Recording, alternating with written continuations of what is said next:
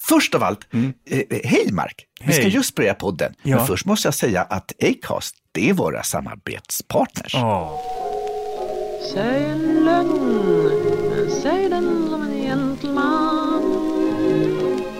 Lova allt, men håll så mycket som du kan.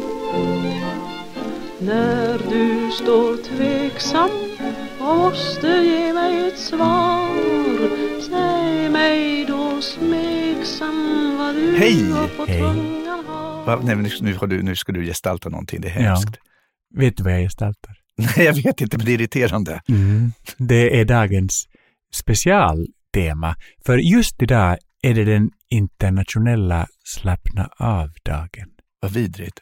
Det firas runt hela jorden. Och tanken är att idag ska jag leva utifrån min egen rytm. Jag ska försöka hitta min egen rytm. Men om man ska slappna av, innebär det så här liksom, jag ska ju åka till Kalmar och hålla föreläsning idag. Innebär det liksom att när jag sätter mig på tåget så säger lokföraren, jag känner inte för att åka så fort idag. Kanske, eftersom en del av dagen går ut på att man också får ta konsekvenserna av sin egen rytm. Det vill säga att kommer jag för sent till jobbet och chefen är arg, då får man säga, men sån är jag. Så när publiken väntar i Kalmar så kommer jag kommer insläntra någon timme för sent.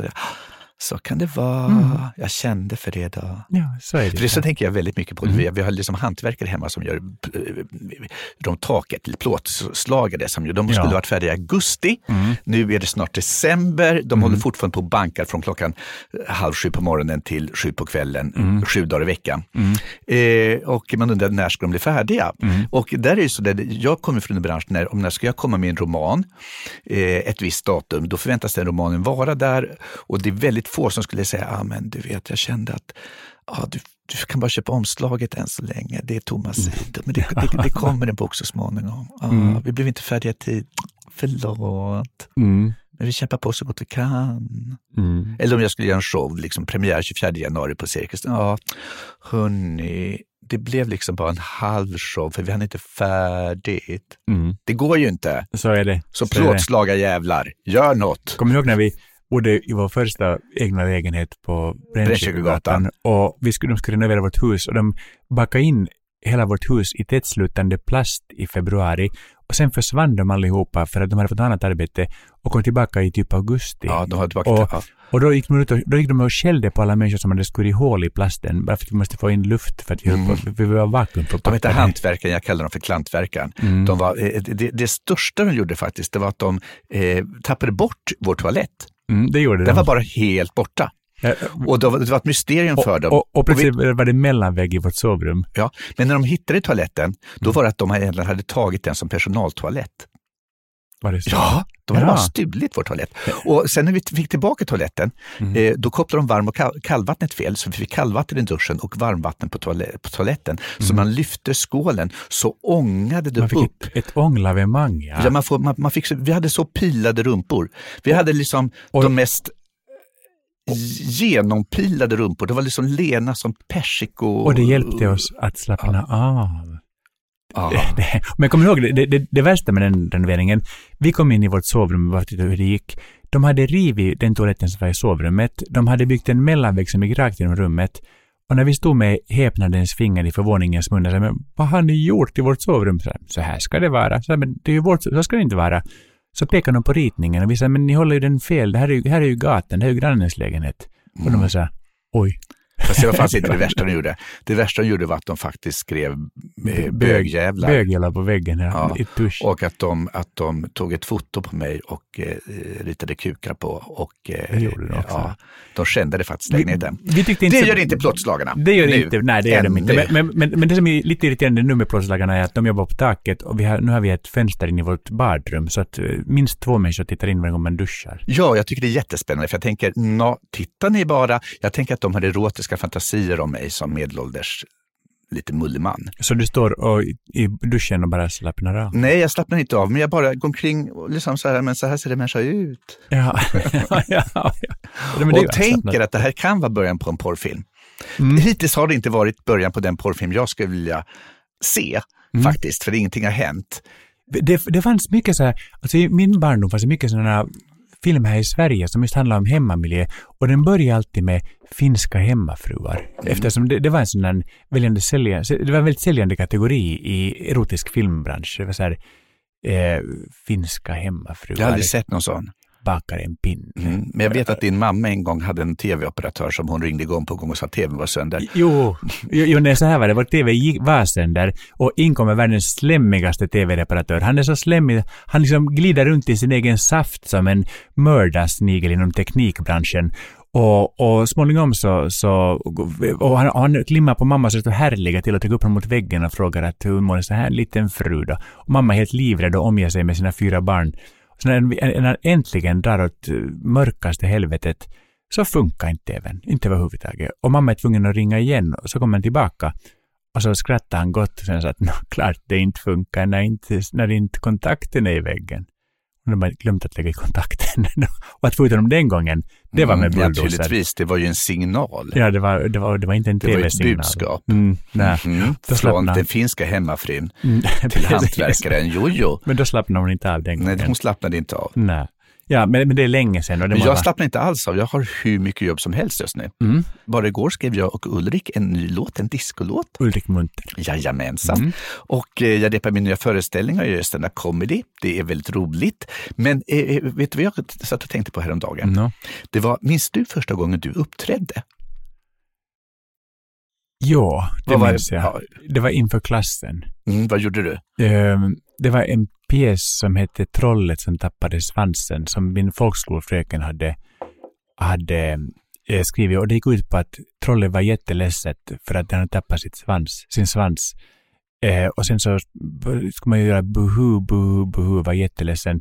Och sen i andra akten så hittade han svansen för den låg under en sten, och då dansade alla de andra trollen en glad dans i bakgrunden.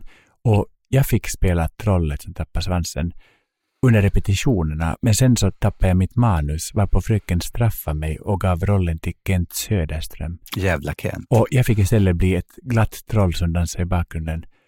Och Kent gick runt och var så här, jag tappade min svans.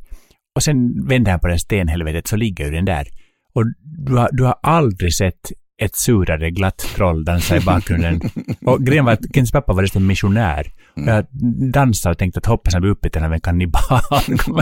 Det var första gången jag uppträdde. Jag var så arg, och med rätta. Nu blir jag arg när jag bara tänker på det. Jävla Kent helt enkelt. Ja. Du slappnar inte ut av det här. Nej, nu slappnar inte av. Nej. Min tid, första framträdandet jag minns, då stod jag på en stol i det fiskartorp på Koster som vi hyrde varje sommar. Och så sjöng jag om någon anledning, Hanni, söta rara, jag är en sexmaskin. Oj. Ja, och mamma applåderade och mina syskon skrattade åt mig troligen, inte med mig. Ja.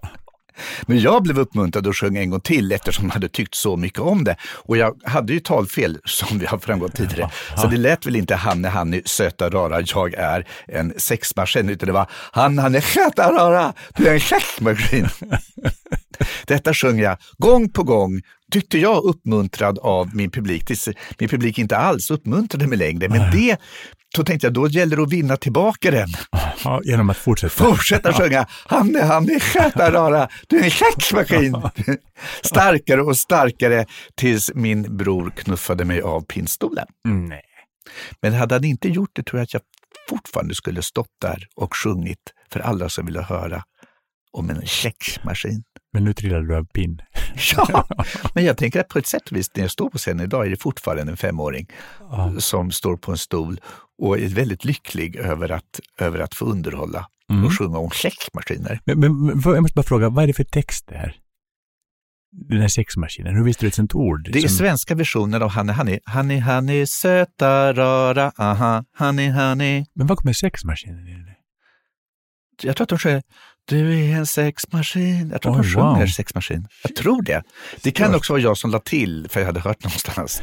Det var ordet sexmaskin. Tänkte det var med. Jag tror att det var med. Vi får kolla det, en svenska texten av Hanni efter det här. Andra framträdandet jag minns däremot, då var också i skolan. När du inte fick spela trollet så fick jag spela huvudrollen i julpjäsen vi skulle göra i skolan i första klass.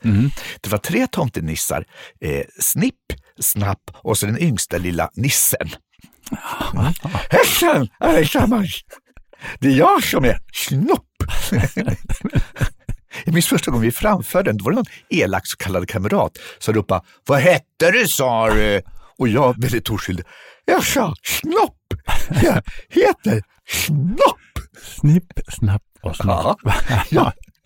Jag blev oerhört retad för det här väldigt länge. De kallade mig faktiskt Snoppen i 1 år efter det. Och jag försökte tänka, mitt framträdande har gjort ett bestående intryck. Men jag vet inte vad det var. Men det var en av få saker jag hade svårt att förlåta min fröken Ulla-Britt Ottosson, var att hon inte kunde liksom ha fantasin nog att tycka att den redan mobbade pojken i klassen inte skulle heta Snopp. Ja, men nu måste vi ju söka lite bland Ulla-Britts motiv i detta. Jag menar, jag tror hon hatade mig. Hon hatade den lilla otäcka ungen som inte talar rent. Antingen hatar hon det av hjärtat. Jag har aldrig tänkt tanken för att hon hatar mig av hjärtat, men kanske hatar dem av hjärtat. Men det finns också, och alternativ 2, att hon var extremt aningslös och inte visste riktigt vad en snopp är för någonting. Och alternativ 3 är att hon har en bakgrund som en finsk hemmafru. Jag vet inte. Jag vet att jag dyrkade Ulla-Britt. Jag tyckte hon var fruktansvärt gammal. Mm. Och sedan fick jag, när jag i vuxen år, så kollade upp henne och då hon hade varit drygt 30. Mm. Vilket är fruktansvärt gammalt när man är 7 år ibland. Ja. Nästa framträdande, efter Snopp och sexmaskin, så spelade jag riddare i teaterkursen jag gick på nere i kyrkans regi. Det var kyrkans småbarnsskola hade små kurser. Och jag minns ingenting av själva pjäsen, utan bara att jag stod och väntade orolig utanför entrén på att morsan skulle komma. För alla andra föräldrar hade ju redan kommit och jag spelade ändå huvudrollen. Och det liksom, kommer hon inte någon gång? Och då sa fröken att vi måste börja nu, Jonas. Ja, men hon har inte kommit ännu. Inte pappa heller. Och det är faktiskt det jag minns av den uppsättningen, för att mamma och pappa aldrig kom. Vad tråkigt, inte så hemskt ledsen. Men sista framträdandet jag minns i min unga karriär, då spelade jag klarinett i Norrmalmskyrka, min barndoms frikyrka, baptistkyrka, och framförde en psalm på klarinett. Problemet var att min bror hade mixtrat med klarinetten så den gått sönder. Så jag fick bara fram en och samma ton. Ja. Det lät så här, tu. Men skam den som ger sig, säger jag. Så jag tog luren från munnen och sa, det blev fel. Jag börjar från början. Ja. Och så försökte jag, tut. Och när jag spelat ytterligare ett tag tänkte jag måste informera församlingen om att någonting var fel på riktigt. Så då sa jag, det har blivit någon varsning på klarinetten. Ganska snart efter det slutade jag uppträda överhuvudtaget och slutade också vara rolig. I en komikers uppväxt så skriver jag ju att när jag var liten kunde jag trolla. Det var tills jag lärde mig att jag inte kunde. Och det var faktiskt väldigt tydligt att de åren jag blev mobbad i skolan var också år jag slutade vara rolig på. Det var liksom, det gick inte att vara rolig med en publik som knuffade den från pinstolen allt för ofta. Jag uppträdde ju i första klass väldigt mycket på rullatimmen. Jag hade ju sådana talfel. Men och de skrattade och jag bara pratade på i 40 minuter varenda vecka. En gång tog fröken till och med en bandspelare för att spela in skrattet, Ulla-Britt. Och för de skrattade som ramlade av stolarna. Och det minns jag fortfarande som min barndoms stoltaste ögonblick, detta erkännande att Ulla-Britt, min dyrkade fröken, som hade gett mig huvudrollen som Snopp, också spelade in mina monologer och publikens jubel och skratt. Och så fick jag reda på först 8 år senare att de egentligen hade skrattat åt att den här idioten ställde sig längst fram i 40 minuter och pratade vecka efter vecka utan att någon någonsin hörde ett ord av vad han sa. Och i hemlighet hade de döpt om rullatimmen till Jonas tråkiga timme. Det är väldigt hårt, sånt där spår. Då upphör man faktiskt att vara rolig. Men det har blivit något, vet du vad som var med mig då? Det hade blivit någon varsning på klarinetten. Så sen var inte jag rolig på, jag började också som mycket dyster poet och skrev dikter om döden. Den första 2 böcker är ganska dystra. Dystopier. Ja, så att men jag blev rolig igen först när jag mötte publik, när jag var ute och läste böckerna. Då blev jag rolig. Det var liksom, och det var i mitt liv som att som om den onda fiendens förbannelse plötsligt hävdes jag blev kysst av prinsen som var publiken. Men då hade det också hänt att du hade tagit steget ut ur tonåren och faktiskt fick pröva en vuxen ungefär då. Ja, du fick prova en vuxen identitet och märka att den är... Och grejen är ju faktiskt, det där tycker jag är så spännande, om man klarar sig genom sina tonår med sin egen art, sitt egen sinne i behåll, så då är man ju ofta den som sen i vuxenlivet faktiskt klarar sig. Men alla de som gör vad de kan för att anpassa sig och att smälta in, det är de som också sen har svårt. Fast den där dagen i vuxen ålder, de började skratta åt mig igen. Och då skrattade de faktiskt både med mig och åt mig. Men mest med mig.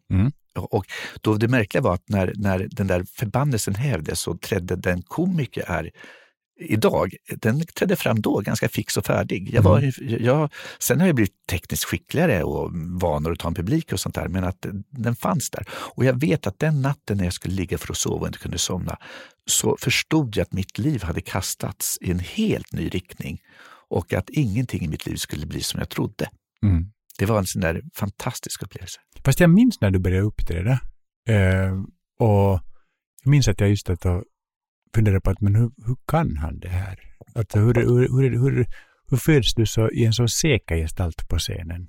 Vi var ju inte gamla då. Nej, och jag är mycket tryggare på scenen när jag är privat. Ja, men redan från första början så hade det dragit att du dompterar publiken. Att du markerar för dem att du är där på dina egna villkor. Och om de vill så får de sitta kvar och titta. Och det är inte många som går liksom med den självsäkerheten ut på en scen som du är den som väldigt ung. Men jag tror också det finns någonting med det här att gå från att vara en faktiskt väldigt ärligt sökande 5-årig komiker som sjunger om släktmaskiner som sen får lära sig att det här kan du inte och det här ska du inte och du ska inte tro att du är något och så var jag mobbad ett antal år. Och sen när jag kom ut på andra sidan då hade jag ju det här liksom den här lite sorgsnare delen eller svartare delen, den är ju liksom alltid kvar i en på något sätt. Jag har ju alltid också blandat humor och allvar i mina föreställningar. Och det tror jag liksom kommer faktiskt av att jag har varit med om bägge delarna. Att det finns väldigt naturligt för mig. Så är det. Men tänk också i mitt liv. Jag talar med barnen i veckan om det. Att jag aldrig i mitt liv varit så nervös som jag var de gångerna man skulle upp till det för sin klass. Att jag var så här som ett asplöv. Och det var ju den veckor i förväg när man visste att den 13 mars så ska jag hålla föredrag för hela min klass på temat tennis. Det var det olika teman som jag fick till det som jag inte hade någon koll på. Jag var så fruktansvärt nervös. Och för mig är kopplingen solklar till att jag idag inte är nervös. Alltså emotionellt är det solklart. Jag förstår att de här tidiga stapplande försöken var så enormt viktiga. Med allt vad det också innebär misslyckanden ibland och att det gick väldigt, väldigt fel. Men jag tycker det är intressant. Men jag måste bara säga med klarinett.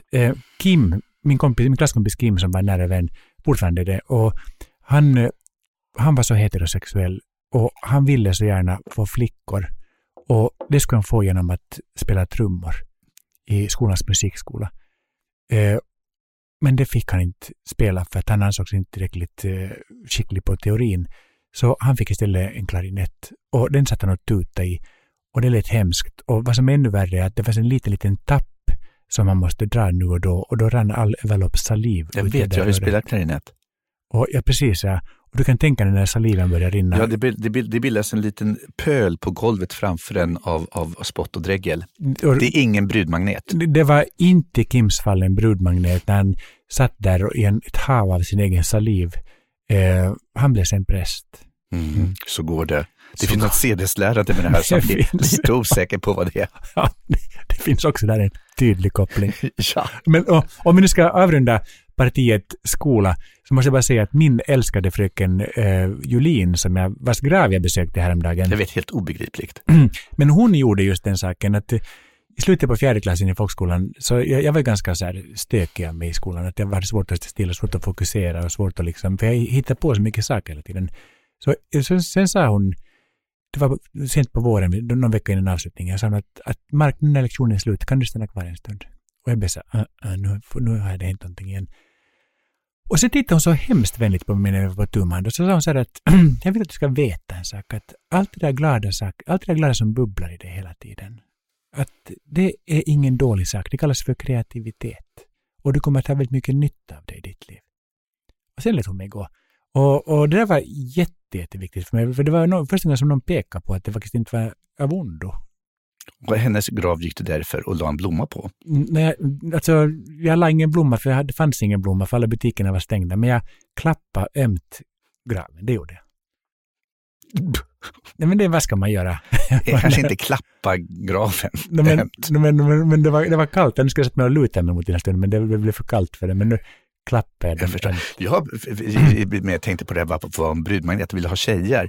Jag kommer ihåg när jag och Peter Folin, när vi gick i 8:e eller 9:e klass, hade kommit till en film som heter Delta-gänget, som blev väldigt populär. Och en komedi. Och i den så hade de ett tågaparty, det vill säga man klädde ut sig till romare i sig lakan och så hade man orgier. Oj. Och det tänkte vi, om vi bara gör en sån fest, ett tågaparty för klassen, då kommer vi få tjejer. Ja. Då kommer tjejerna komma och säga, nu blir det sex. Vid det laget kunde jag säga S. Ja. Och vi hade såna giriga, du vet, kåta tonårspojkedrömmar hur det skulle vara, hur vi skulle gå där. Och så vi hyrde i radhusområdet där Peter bodde, så fanns det någon föreningslokal man kunde hyra, och i ett litet rum la vi bara madrasser för orgierna som skulle komma. Riktigt varför våra klasskamrater, tjejer som vi gått i samma klass med i 9 år, skulle förvandlas till finska hemmafruar. Ja, och ni skulle vara sexmaskiner. Ja, det är lite svårt att förstå hur det skulle gå till. Men vi fyllde ett rum bara med madrasser. För det är så tydligt vad fantasier var. Och så gick vi och köpte kondomer. Ja. För att vi skulle dela ut kondomer till alla när de kom. Så här har ni. Gud vad slämmigt. Så köpte vi bananer, och så skalade vi bananerna till hälften, och så skar vi ut med kniv. Aj. Så det såg ut som ett ollon. Så de säkert skulle förstå vad det gick ut på. Ja. Men det gjorde vi i så god tid, så när tjejerna och killarna kom till klassen, då hade redan våra penisbananer, de hade redan blivit lite bruna och lite sådär härskna. Och där stod vi, och faktiskt redan när vi delade ut kondomerna till tjejerna, som liksom, deras skeptiska miner, de liksom, vad är det här för något? Vi redan då började förstå att det skulle inte bli den frisläppta orgie som vi drömde om. Utan och när de fick se madrassen och sa, vad är det här för något? Och här kan vi ha vi kan ha orgie. Och vi stod där i våra små löjliga lakan. Och Peter hade inte ens hittat något enfät lakan, utan hans romerska tåga hade någon sån här Star Wars-motiv. Det är väldigt filmatiskt. Ingen av oss fick ligga, kan jag berätta. Väldigt filmatisk scen. Ja. Och det var mina första kondomer. Ja. Sen hade jag kondom i plånboken jättelänge efter det, för att liksom ändå antyda att den kanske behövs. Om den någonsin skulle ha kommit till användning, så tror jag att den hade liksom smulat sönder, och de hade öppnat förpackningen. Vaporiserats av blått. Men det här också den här veckan. Jag var i Uppsala på något som heter Uppsala tar ansvar. Och där lyssnade jag på ett väldigt, väldigt spännande seminarium som handlar om hur ungdomar mår. Och hur man ska prata med tonåringar om psykisk ohälsa. Och uppenbarligen mår de aningen bättre än vad rapporterna låter oss förstå. Det är inte fullt så illa med dem. Men de har gjort en stor undersökning, och vad ungdomar efterlyser av sina föräldrar, det är att föräldrarna ska lyssna. Att föräldrarna ska lyssna utan att omedelbart komma med en handlingsplan. Eftersom det handlar mer om att de genom sina problem vill utveckla sitt sätt att se på världen och försöka förklara vilket grepp de har på saker. Du sa att vi ska inte lösa problemen åt dem. Ja, precis, ja. Eftersom en del av att växa upp faktiskt handlar om att livet bitvis är ganska svårt. Så det var väldigt, väldigt viktigt. Det blev kvar hos mig. Det är hon Sara Strid som har den här Pillerpodden, som är jätteduktig. I don't know. Ja, det är jätteduktig flicka. Jätteduktig.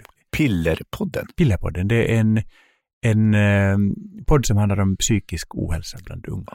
Har de sponsorer, tror jag? Ingen aning. Har vi någon veckans just nu? Ja, veckans just nu. Börjar du? Nej, jag har ingen. Ja, eller min veckans just nu var egentligen den vi tog. Så har du någon veckans just nu? Annars ska vi över till något annat. Jag har en veckans just nu. Ja. Vänta, ska jag bara... Där. Ja, okej. Just nu vill jag leva. Just nu vill ju alla människor leva. Och just nu träffar jag så många människor som är så levande. För jag är på turné i Finland och det är jätteroligt. Ja, det är märkligt. Efter 35 år i den här branschen kom du på att du kanske skulle kunna uppträda i Finland också. Ja, och hade gjort det förut. Nej, och då hyrde jag så här små teatrar som tar bara liksom några hundra människor. Och det har sålt så det både dubblerat och triplerat. Det är jättemycket det sålt. Ja, och har det inte varit också så här gymnastikaulor och sånt där? Ja, precis. Ja. Och det var ju så roligt. Men då har folk kommit fram efteråt och 2 tjejer och en kille har kommit fram och bara tacka för att vi är så öppna och det har hjälpt dem att komma ut. Och sen har jag fått höra liksom ganska sorgliga och trasiga komma ut historier. Folk som är väldigt unga idag. Och så började jag titta på det där, så gick jag ut på nätet och började googla på att hur är det 2018 att komma ut. Och märker att jag blev faktiskt förvånad. Det fortfarande är så svårt. Och att självmordstalen fortfarande är betydligt högre bland hbtq-ungdomar än bland vanliga ungdomar. Och att så många föräldrar är så genuint dumma i huvudet. Och att de till och med, att jag kan förstå att de kan bli förvånade när deras barn kommer ut, men att de i dem lägger så ofta verkar villkora sin kärlek till sina barn. Så jag tänker, men hur är man funtad som förälder om man sätter villkor för det? Det är lite märkligt för att det föddes ju länge en väldigt förnedrande debatt om huruvida homosexuella skulle få bli föräldrar eller inte. Ja. Medan heterosexuella bara på något sätt var självklart godkända från början. Kanske borde vi ha liksom någon sån lämplighetstest överhuvudtaget. Ja, om man nu ska gå i körskola för att få körkort liksom, så borde man banne mig gå på någon slags kurs i mänsklighet innan man blir förälder. Och jag hittar på kommaut.nu så hittar jag, vi visste många olika historier. Jag hittade en. När jag var 14 år så blev jag ihop med en 5 år äldre kille från Göteborg. Ett kortvarigt förhållande som fungerade fint och det föll sig naturligt att vi hade sex. 2 år senare, våren 2004, då jag gick i 9:e klass, kom ett telefonsamtal hem. Det var från socialen i Mullsjö kommun där de väntade en kriminalinspektör från Göteborg som ville tala med mig. Jag fick veta att mitt ex, som jag var ihop med i 2 år tidigare, hade utnyttjat yngre pojkar från Göteborg och att polisen funnit mig genom en undersökning. Som tur var jag ensam hemma den dagen så jag fick snabbt ta cykeln ner till socialen. Hade inte en blekaste aning om vad jag gjort för fel. När jag kom fram så fick jag vittna om vad som skett och vad vi gjort under vårt korta förhållande. Jag fick 1 månad på mig att berätta för min familj att jag var homosexuell och att jag dessutom skulle vittna i en tingsrättsförhandling. Ingen enkel situation när man växer upp i bibelbältet. Min familj tyckte att homosexualitet var en sjukdom som kunde botas med tabletter och förbön. Den 4 maj kom en kvinna från socialen hem och ringde på dörren. Min mamma öppnade och vi satte oss vid matbordet.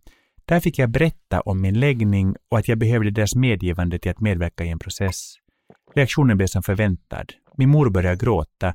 Jag är adopterad och hon sa det att hon önskade att de kunde ha fått biologiska barn. Och en sån här har vi fått istället. En ärlig kommentar från min mor. Någonstans inom mig kunde jag bara skratta till situationen. Min syster som också är religiös satt i trappan och tjuvlyssnade. Det slutade med att hon sprang ut genom dörren. Pappa var på jobb under hela den eftermiddagen. Han fick veta först när jag kom hem. Han sa det att jag var dum i huvudet och undrade vad det var för märkliga människor på internet som gjort mig så här. Efter detta blev det ändrade regler. Jag fick inte använda internet, inte åka till ICA för att handla mat och var jag borta för länge tog de bilen och reste runt i hela Mullsjö och letade efter mig. Jag bor inte längre hos dem. Det här är ändå en modern tid. Men jag tror inte det är helt ovanligt. Så fruktansvärt. Men också i slutet, jag bor inte längre hos dem. Alltså, föräldrarna måste ju förstå att om de sätter sådana ultimatum på sina barn så kommer de att bli ensamma. Ja, verkligen. För det som händer då är att Men det som är fantastiskt är att om man lever med en familj som inte så här kan man säga. Jag brukar säga det här och folk tror ibland att det är jag som har skrivit det, men det är egentligen en pjäs som heter Arnold. Allt jag behöver i mitt liv är kärlek och respekt och de som inte kan ge mig det har inget i mitt liv att göra. Mm. Och vad jag har skrivit är ju däremot att i vissa lägen är det så att du måste resa dig och gå. Ja. Det finns ingen väg tillbaka varifrån du kom. Och det tror jag är så och då är det fantastiska att vi har rätt som vuxna, inte bara att välja vilka vi är utan att välja vår familj. Ja. Om vår familj inte behandlar oss med kärlek och respekt, då är det inte heller vår familj.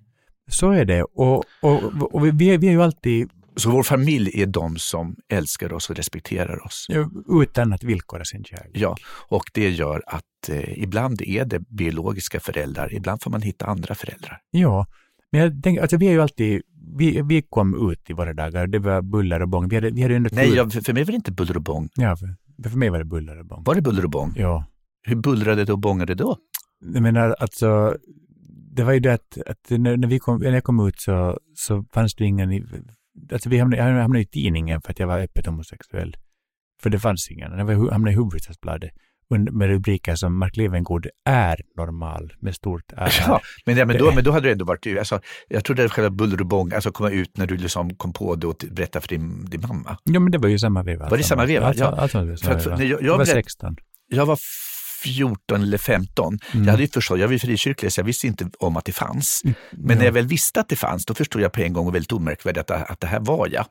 Och när jag berättade för mamma, då hade jag i och för sig gråtit på golvet i mitt pojkrum i 3 dagar i fosterställning. För jag var så rädd att när jag hade berättat för mamma skulle jag inte ha någon mamma mer. Jag var rädd att det här skulle betyda att mamma inte ville vara familj med mig mer. Som ju det här brevet tyder på också, att det inte är ovanligt.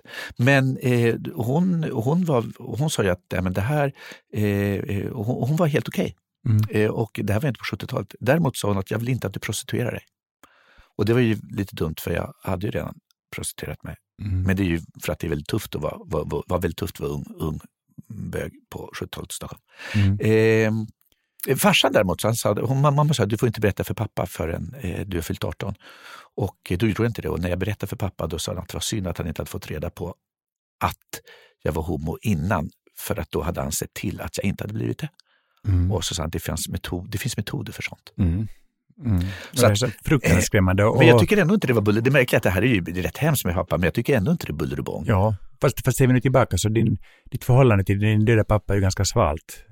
Jag är inte... Alltså allt det här finns för övrigt till Minne av villkorslös kärlek, den roman som kom tidigare i höstas. Så vill man läsa det här, för det är rätt skakande och roliga och smärtsamma berättelser, så kan man läsa dem och köpa dem eller låna den boken.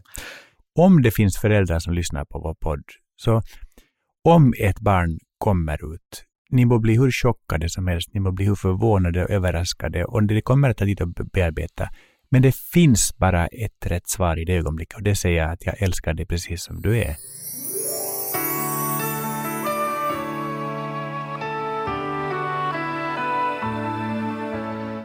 Nysdebatten rasar vidare. Ja, och det är härligt. En Emma har skrivit till oss följande. Alltså, nu måste jag också ge mig in i den här följetongen om nysningar.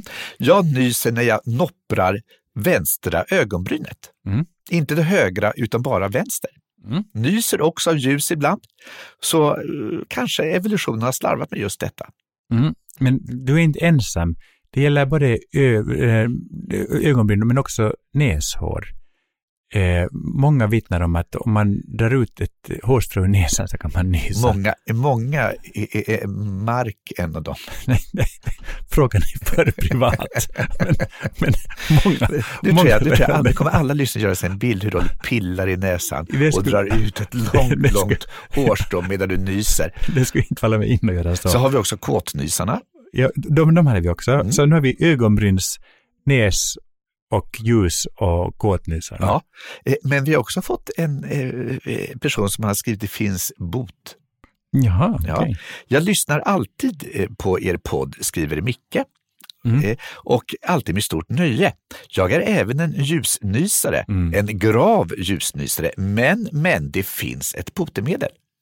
Man kan nämligen göra en slags zonterapi på sig själv. Om man känner att en nysning är på väg trycker man med tumnageln mitt i fingeravtrycksrosen på lillfingrets topp och då försvinner känslan. Vad var det för ord? Fingeravtrycksrosen? Man trycker med tumnageln mitt i fingeravtrycksrosen, alltså här där man tar fingeravtrycket. Ja, vad häftigt ord. Fingeravtrycksrosen. Ja. Där, då kan du inte. Så det ska vi pröva ikväll när vi sitter framför tvn. Nu känner jag lite att ha terapi mot ljusnysning, det är lite som att försöka bota homosexualitet. Nej, det är det inte alls, för homosexualitet är kreativt, fantastiskt och underbart, medan ljusnysande är jätteirriterande. Så ikväll kan vi bara pröva och se ifall du kan trycka min nagel mot din lilla lillfingers avtrycksros. Veckans tävling. Ja.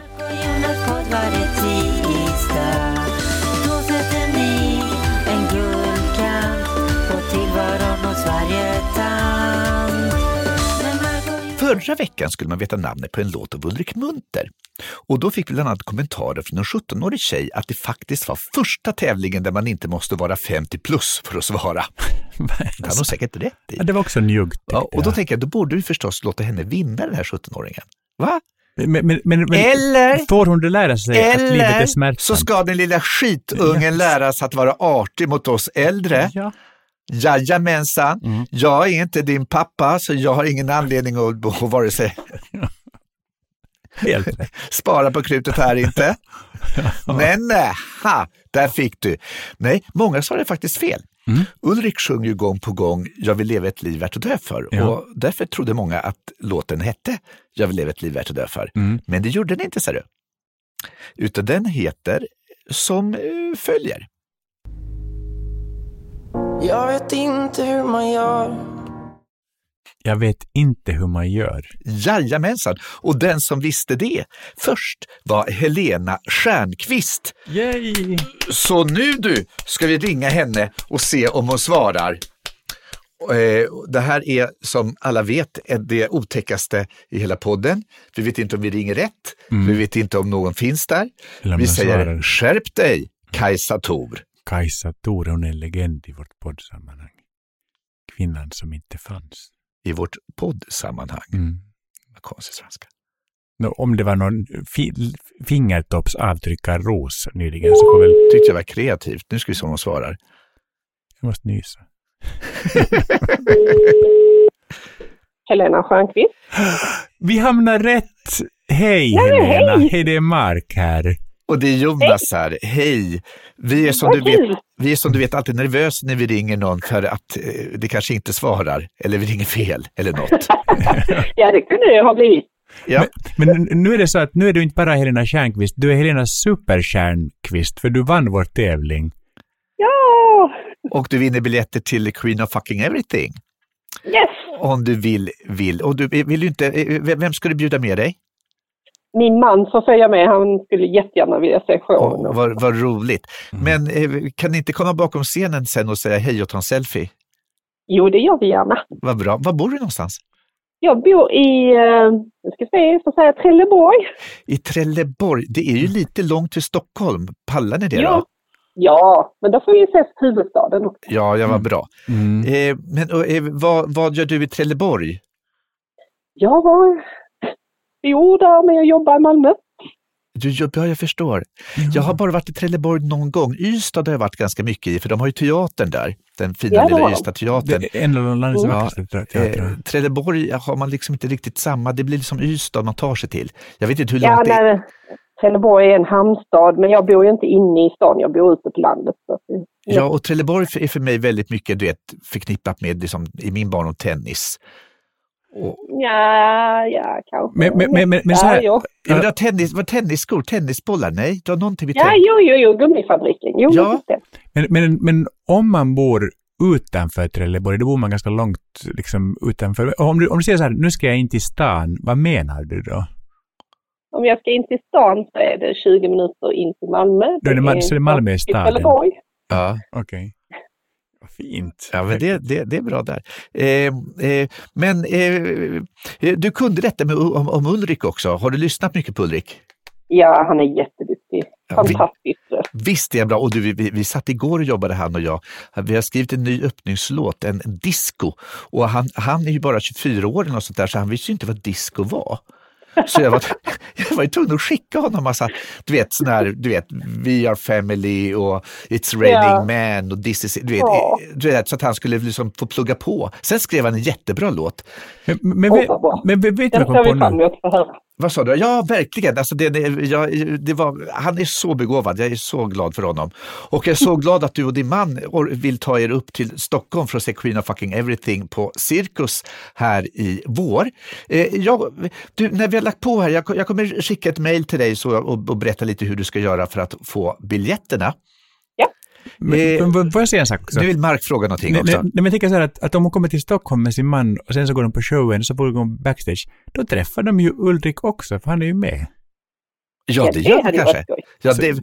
Det vill jag inte utlova bara, för han kanske har gått hem. Men, nej. men han är med och sjunger, så att absolut, med lite tur så blir det en gruppselfie. Vad kul. Ja, men så då ser vi fram emot det, så hörs vi snart om biljetterna. Hurra för dig! Det låter jättebra. Ja, ha en trevlig dag nu. Grattis! Ja, men jag ska fram emot att höra podden på tisdag. Ja, tack så mycket. Fint! Ja, det är så gott. Hej då! Hej! Och för er som inte är lyckliga nog att vinna biljetter till Queen of Fucking Everything, finns faktiskt alternativet att skaffa biljetter själv. Och det gör man på jonasgardellshow.se. Sen hade vi en annan fråga som vi kastade ut men som vi aldrig redovisade svaret på, nämligen i vilken bok som jag skriver om 2222. Klockslaget. Det magiska. Och då har en person skrivit till oss. Rätt svar visade sig vara en komikers uppväxt, där flera skrivit, men det var ingen riktig tävling, det var några priser, så det var en komikers uppväxt. Jag tycker fantastiskt att vi har så uppmärksamma läsare som vet sånt. Men vi har fått ett annat brev där hon skrev att under sin uppväxt så hade hon och mormor, hennes mormor hade en speciell relation med magiken kring 2222, så de kunde sitta i soffan och vänta på att hon skulle bli 22 så att de tillsammans kunde sitta och titta på klockan då. Och det är många år sedan, och nu bara för ett tag sedan så hade hon som skrev brev till oss, berättade hon att på sin telefonsvarare var ett meddelande från mormor där de sa: hej, det är mormor, idag är den 22/2 och snart kommer klockan bli 22:22. Ville bara säga det. Inte det gulligt som många år senare? Ja. Och så avslutar hon sitt brev: nu tar åldern ut sin rätt för kära mormor som inte har det så bra. Jag har därför bestämt att tatuera in 22:22. Vad fint. Det är fint. Jättefint. Veckans goda råd. Veckans goda råd, ja precis. Ja, och där vill vi gärna uppmana människor att skriva in till denna nya vignett, Veckans goda råd. Och börja med kära Mark och Jonas. Så fint. Så är det, vi svarar helt enkelt. Och då har vi en sån fråga. Okej. Kära Mark och Jonas, de sista 5 åren har vi firat jul med min exfrus man. Nu har jag och min fru egna barn. Jag vill inte vara med hennes exman en jul till. Samtidigt som jag inte vill ta hennes barns pappa ifrån dem på julafton. Men jag vill ha en egen jul utan exmän. Är det för mycket begärt? Anders från Täby. Ska du besvara? Ska jag? Vi måste bara bena det här med sin exfrus man. De har alltså firat jul tillsammans fast de är fortfarande inte gifta. Men alltså med sin före detta frus man, varför ska hon rimligen fira jul med honom? Därför att de har barn. De har skilt sig, de har barn ihop och de vill ändå fira jul ihop med barnen. Ja. Och då så har han accepterat att då den här nya karn är med. Ja, precis. Ja, det var väl inte så svårt. Nej. Men nu har han själv gift om sig och skaffat egna barn och då vill han inte att ha den här exmannen med längre för att han har sina egna barn. Men då har ju troligen exfrun nya barn med den här nya mannen och alla vill ju få vara med varandra. Hur ska man göra? Helt enkelt är det som heterosexuella gör, de gifter sig, skaffar barn. Ja, de ynglar av sig och så tar de inga ansvar i efterhand. Nej, det är så himla jobbigt. Ja, men okay. så egentligen, svaret kan vara, kära Anders, heterosexualitet. Dags att förbjuda. Ja, precis. Det tycker jag var ett alternativt svar så här. Men du måste börja säga kära Anders. Okay. Kära Anders, för mig är julen en inkluderande högtid. Det vill säga alla ska få vara med och att gå in i julhelgerna med någon slags tanke på att några absolut bör uteslutas är helt fel. Det är lite som vi har talat, vi har sagt att vi tycker hemskt illa om att uttrycket det man tar i båten får man ro i land. Men när det kommer till julen så är det lite så att i adventstider så ror vi med båten full av allihopa faktiskt. Det är bara några år, det blir lättare sen. Men för nu, bit ihop och fira jul. Du ser förvånad ut. Med vänlig hälsning skulle du säga. Med vänlig hälsning, Mark. Okej, det var ditt svar. Ja. Då kom mitt svar här till Anders. Kära Anders, det är ju därför Gud skapade julen till att vara i 3 dagar. Samt delade in julaftonen i före och efter Kalle Anka. För att den moderna familjen ska hinna runt till alla sina olika pappor, mammor, bonuspappor och så vidare så att alla får fira jul med alla. Lite jul här, lite jul där. Lite julfrukost hos pappa, lite jul efter Kalle Anka hos mamma. Och så blir alla glada. Julfrukost på ena stället, lunchen på nästa och så juldagen någon helt annanstans. Begär du däremot att få hela julen helt för dig själv och de som just du räknar som dina närmsta lever du fel århundrade. Gud är god och förutseende och visste hur det skulle bli i skilsmässolandet Sverige. Och därför instiftade Gud julen att vara i 3 dagar för att vi skulle få plats för allt firande med våra olika familjekonstellationer. MVH Jonas.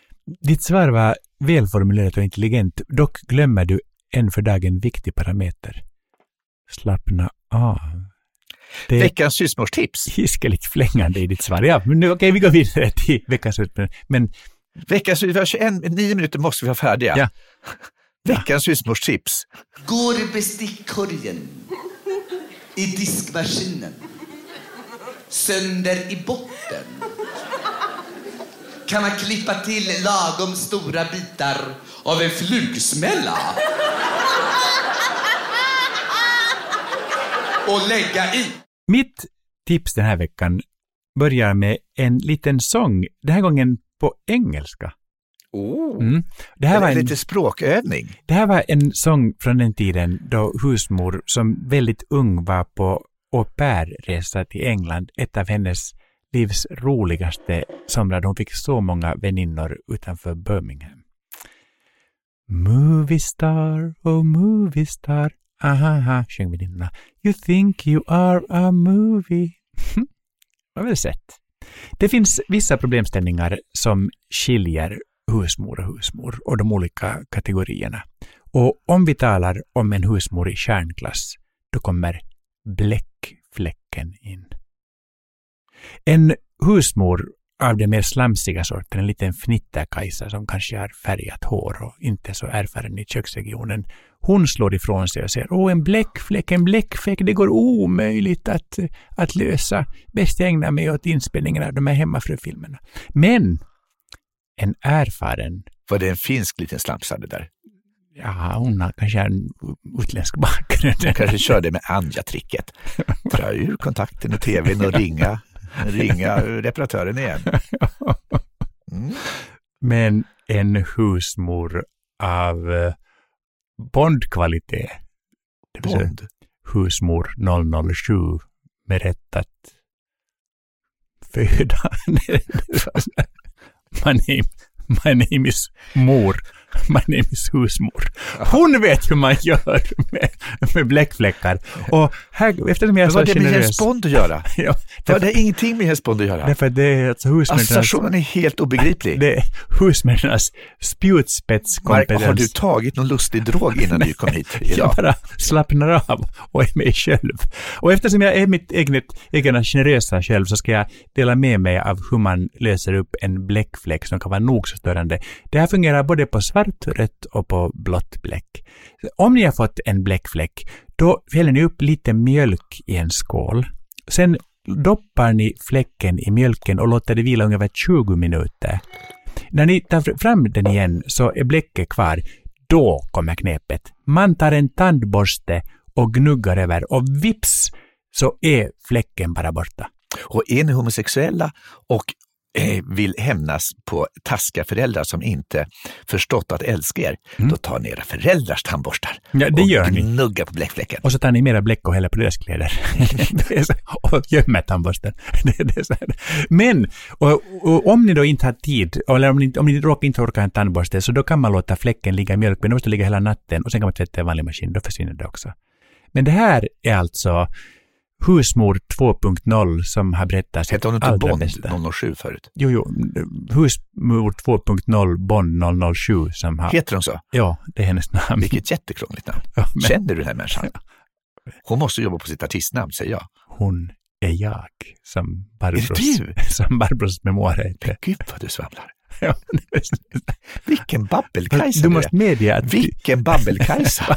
Inte en husmoslamsa. Ja, nej, men en babbelkajsa. Bara munnen bara går på dig.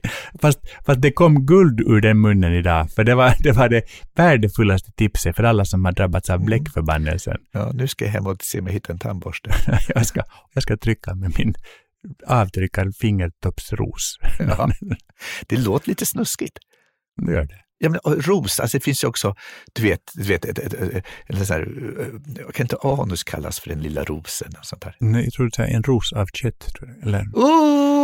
Vad läskigt! Husmor är den första att ta avstånd från dyl. Det är något så här, ska vi erotiskt, eller hur? Att det är en ros av kött. Jag vet inte. Vad äckligt, vad äckligt. Ja. Är det den finska hemmafrun som liksom ringer reparatören och säger, det finns en ros av kött där. Och ni bara kommer, det finns en ros av kött. Här har jag gjort ordning med lilla ros, köttros. På finska heter det liharoso. Miljoner köttrosa. Ja. Mitt husmorstips är, jag tycker ofta det är problem när man köper såna här färdigskölda sallader, att den blir ofta lite skamsig och inte så bra. Och då har jag fått tipset att man ska lägga en bit hushållspapper i påsen med asken med sallad eller grönsaker, så absorberas fukten och salladen håller sig fin längre. Och det tycker jag, vet du vad, det ska jag till och med pröva hemma. Eller jag har prövat ett par dagar. Och tycker mig att salladen blir lite fräschare längre. Hushållspapper i salladspåsen. Det låter som ett utmärkt fint tips. Och med det måste vi faktiskt avsluta för idag. Herrejössanes. Jajamensan. Ja. Men man ska skriva till oss på adressen markojonas@gmail.com. Och så följer man oss på Instagram. Du heter Jonas.Gardell. Och jag heter Levengood.Mark. Och man kan också, det finns en hemsida som är lätt obegriplig, som heter norstedts.se/markojonas. Vad finns det på den? Jag vet inte. Jag ska titta. Ja. Hej då! Säg en lögn, men säg den som en gentleman. Lova allt, men håll så mycket som du kan. När du står tveksam och måste ge mig ett svar, säg mig då smeksam vad du har på tungan har.